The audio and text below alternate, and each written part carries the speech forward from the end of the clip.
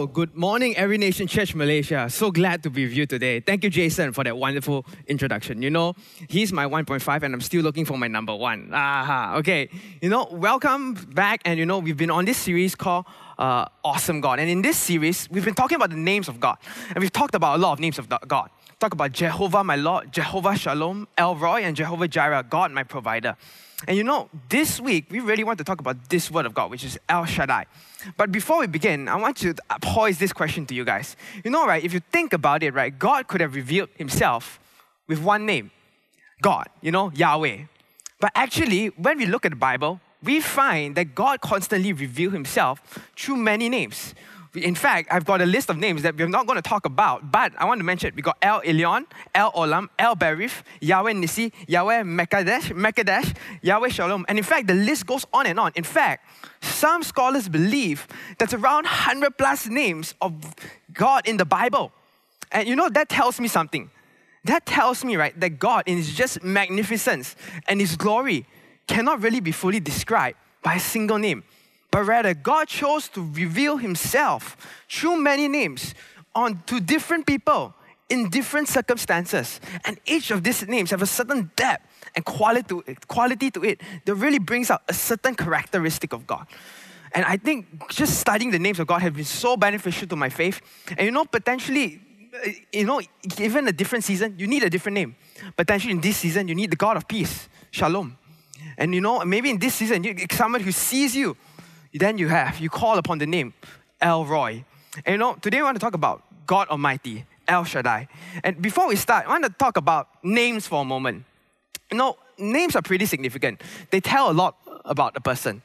I have many names, or people call me Joel, but I have a lot of nicknames. One of my famous nicknames is Pastor Tim's son. I recall many times I could predict that, okay, the person's going to introduce me. Hi, this is Joel and this is Pastor Tim. Sounds like, yes, could predict that. And another famous name that I was known by is Sambal King, okay?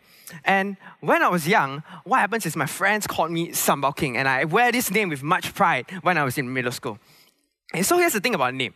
A name tells you three things about the person. First, it tells you who the person is. The second, it tells you what the person does. And the third, how we relate to that particular person. So I was called Sambal King. What does that tell about me? Well, this indicates that probably who am I? I'm a guy who really likes nasi lemak. And so I can tell you straight up, ever since 7 years old, I guarantee that I will have one nasi lemak every week. And before that, when I was in primary school, I would ensure that my mom and dad would bring me out to get nasi lemak from the BK2 restaurant. Okay? And it also probably indicates that I have a high tolerance of sambal. And so I would just eat, and what happens is I will most of the time get extra sambal. Okay? So what does the person do? So I have a very specific way of eating nasi lemak. What happens is I would take the sambal and treat it like a curry. So I'll just pour the sambal into my nasi lemak, mix it all together, champo it all together, and what happens is I'll slowly eat. And lastly, how we relate to that person. So my friends who called me Sambal King, they were very intentional in relating to me. When they have too much sambal, they will gladly and generously donate to me. And not only that, for my parents, when I was in college, each morning my dad would bring me, or not, once a week, my dad would bring me to Village Park to ensure I get my fix of nasi lemak for that week. And so with the name Sambal King, it conveys who am I, it conveys what I do, and it conveys how other people to relate to me. And this, you can use this angle for, many names. So for example, sales manager. Who are you? You should be someone capable, maybe good with people. And what do? You probably manage sales, and who relates to you? Well, your boss will potentially hold you accountable for the sales that you bring towards the company. And if you're potentially an executive under him, what happens is you report to him. So with this angle and this framework, what happens is we can work through effectively every name. And today, we want to use this framework to work through El Shaddai, God Almighty. And for our passage, we'll be reading Genesis 17, 1-2 for now. Okay, so let's go. When Abraham was 99 years old, the Lord appeared to Abraham and said to him, I am God Almighty. I am walk before me and be blameless, that I may make my covenant between me and you and may multiply you greatly. I'm going to read. And then Abram fell on his face, and God said to him, Behold, my covenant is with you, and you shall be the father of a multitude of nations. No longer shall your name be called Abraham, but your name shall be Abraham. For I have made you the father of a multitude of nations. I will make you exceedingly fruitful, and I will make you into nations. And kings shall come from you, and I will establish my covenant between me and you and your offspring after you throughout this generation, for an everlasting covenant, to be God to you and to your offspring after you. And I will give you and to your offspring after you the land of your sojourning, all the land of Canaan, for an everlasting possession, and I will be their God. Okay, long verse, a lot to unpack. Let's begin, okay? Who the person is? El Shaddai. Shaddai, the term is most of the time translated to Almighty. But there's a bit of mystery in terms of what scholars agree in terms of what Shaddai represents. Some scholars have linked the word Shaddai to an Akkadian word that represents mountain. And if you take that, right, if you take that interpretation, what it means is this. The mountain is the highest at one point, the highest point of the entire geographical region. And because of that, some scholars have translated Almighty, the word El Shaddai, into El above all. Almighty God, the God who is above all. And this is an interesting translation because what it's trying to say, or what the passage is trying to say, is that God is above everything else. There is nothing else above him. He's bigger than your circumstance. He's bigger than the most powerful being on earth. He's bigger than all the animals. He's the greatest. He's the maximum greatest being. And I want to point this out.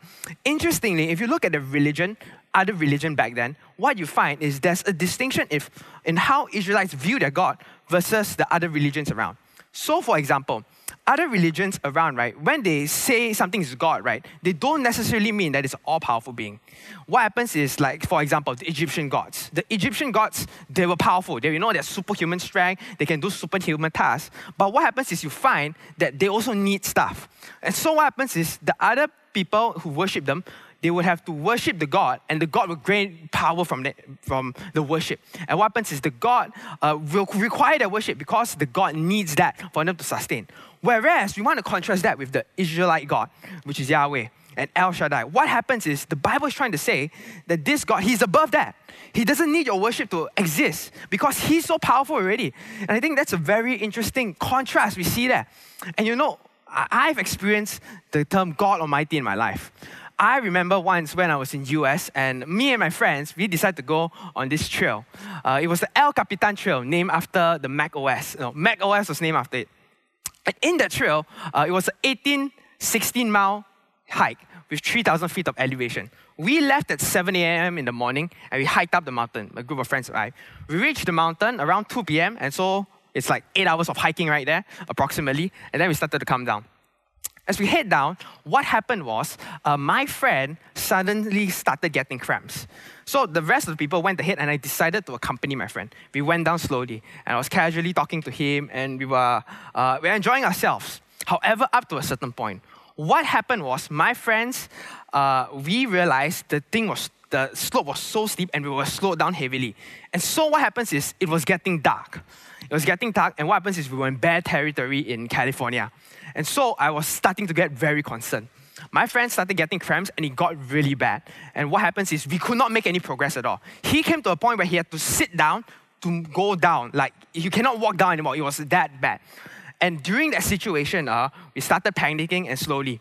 And so what happens is at around 5 to 6 p.m., things got really bad. We realized we cannot proceed anymore. We decided to call the park ranger. So we called the park ranger. It's getting dark, so on and so forth, okay? I kid you not. We called the park ranger. We have limited food, we have limited water. We called the park ranger. And guess what? The park ranger put us on hold. And for a moment, me and my friend there were stunned. We really didn't know what to do. My friend was pretty much couldn't move. And I did what I only could do. I prayed to God, oh God, like I don't see any way out of this. And so we were stuck. We still had 4 hours down to go and it was really steep. And I knew I couldn't help my friend. Now, as we just hung up on the phone and the park ranger said he doesn't think he could help us, what happens was there was a group of people coming down, 4 people specifically. And we decided we had to take a step of faith. So we asked them whether they could accompany us down. And what happens is they agreed and that ended up saving us. Let me tell you, my friend, as he went down later on, it got even worse. He really degraded. What happens, he started having panic attacks and he screamed in the middle of the night. Like, it was so overwhelming to him. We were hungry, we were tired, we were, dehydrated. And these people, these 4 of them, they brought us through. And I look back and I see God in a mighty hand. And just let me tell you in small ways. One of them grew up in a farm. And so when he grew up in a farm, what happened is that he has sort of like night vision. He could see in the dark pretty clearly. And so what happens is he led us through that and through the dark forest. And not only that, another member, he specifically participated in Viper Challenge, and a very specific kind of Viper Challenge, which is he would carry people and bring them across the line. And so what happens is when my friend was immobilized and cannot move at all, what happens is he took my friend, carried him all the way down. And I tell you, as I look back at that situation, I can only acknowledge how God stepped in and intervened. And the craziest part is this. As we went down, right, no other group went down alongside us.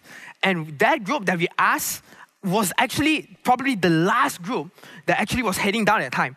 And as I look back at the whole situation, I'm so blessed. And I see that God was His almighty hand was there and was providing us the whole time. And you know, that's our God. Our God is above everything. Our God is above our problems. Our God is above our circumstances. Our God is above everything else. And you know, I think that reveals so much in terms of El Shaddai. And you know, the second thing, what the person does. And here's something pretty interesting. When God entered and talked to Abraham, this is the first time that actually God reveals El Shaddai to Abraham. And what happens is, God talks about making a covenant. And covenant is really interesting because it's hard for us modern day readers to get it. We think of covenant in terms of contract. You owe me this, I owe you, I give you this, you owe me that, you know, that kind of thing. But actually covenant is much deeper than that. Covenant is the tying of allegiances and will. So a contract is, this is yours and I take this. But a covenant is, I am yours, you are mine. It's a tying of allegiances together. And what happens is contract, temporary. But covenant, possibly multi-generational, by which the covenant is indefinite. There's no end to the covenant. And what we see here is God decide in all His might to make a covenant with Abraham. And I think it's so beautiful. And I want to reread the passage again. And as I read, I want you to notice the amount of times that God says, I will. Okay? So let's read. I am God Almighty. Walk before me and be blameless, that I may make my covenant between me and you may multiply you greatly. Then Abraham fell on his face, and God says, behold, my covenant is with you, and you shall be the father of multitude of nations. No longer shall your name be called Abraham, but your name shall be called Abraham, for I have made you the father of a multitude of nations. First one, I will make you exceedingly fruitful, and I will make you into a nation, and kings shall come from you, and I will establish my covenant between me and you and your offspring, after throughout their generation for an everlasting covenant, to be God to you and to your offspring after you. And I will give to you and to your offspring after you the land of your sojourning and all the land of Canaan for an everlasting possession, and I will be their God. If you look at that passage, right, God uses the word I will approximately 4 to 5 times. And that's crazy. And I want you to know at this point, God promises Abraham that you will become multitude. Nations will come from you. Kings will come from you. And let me ask you, what does Abraham have at that point? He is childless. He is 99 years old, childless. And God is making extraordinary claims. He says, I will make you a great nation. Abraham's like, that's nothing. I have nothing. But God says, I will. And that's crazy. And I want to note this out. Abraham, when God changed the name Abraham to Abraham, Abraham in the Hebrew, it means the father of multitude. And what did Abraham have at that point? He had nothing. And I look at this, it's pretty crazy. Because God is trying to say that even in the midst of the nothingness, God can create something, and God will bring forth His promises to Abraham. And that really reminds me of the characteristic of God. Of talking about God Almighty. God Almighty, He is able to make the possible out of the impossible.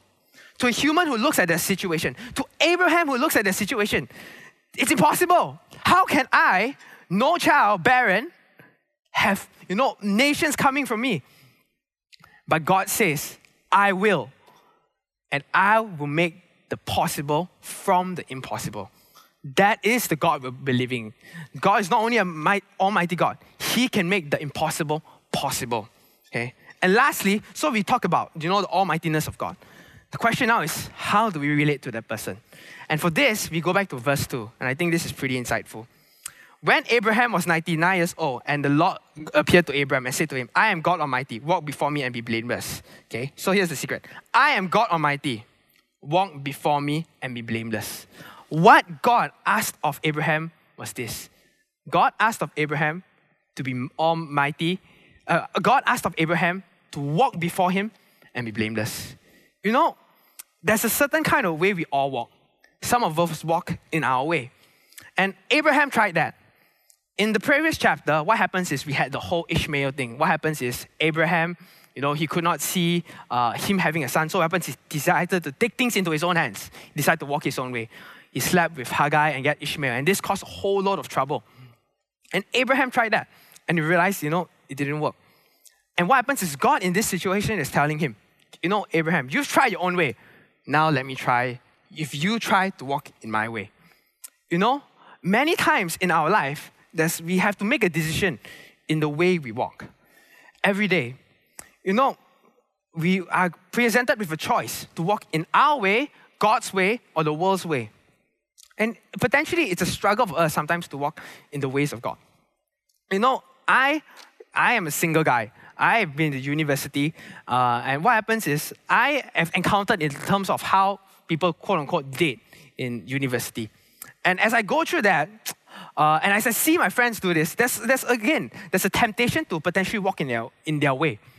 In a way that potentially is not right, doesn't bring honor to God, and at the end, it's not God-centric.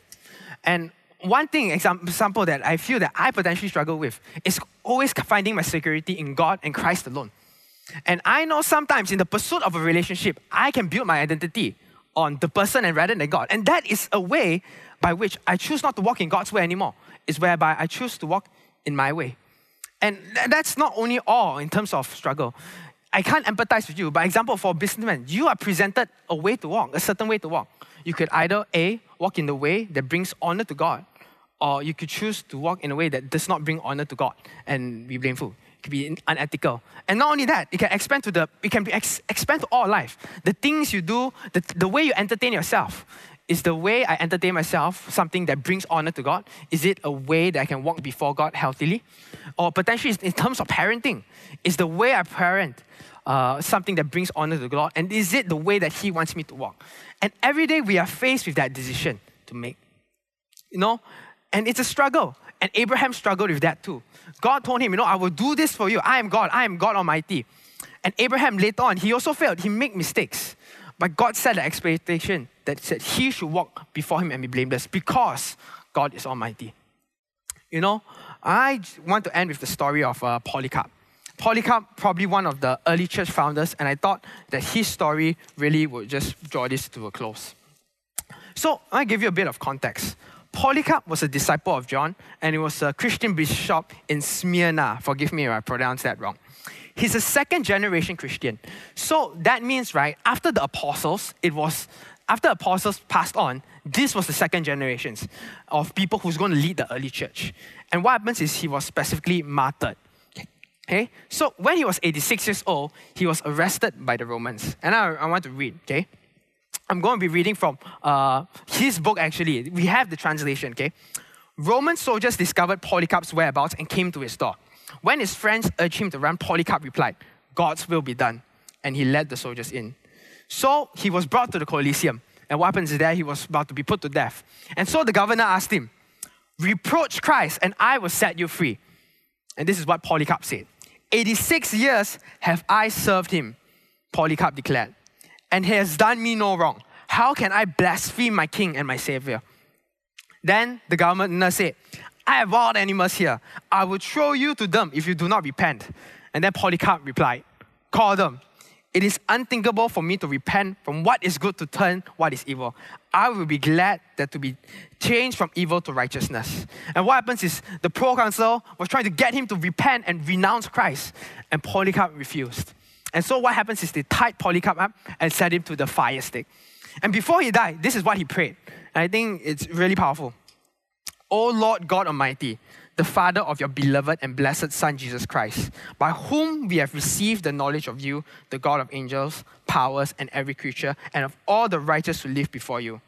I give you thanks that you count me worthy to be numbered among your martyrs, sharing the cup of Christ and the resurrection to eternal life, both of body and soul, through the immortality of the Holy Spirit. May I receive this day as an acceptable sacrifice, as you, the true God, have predestined, revealed to me, and now fulfilled.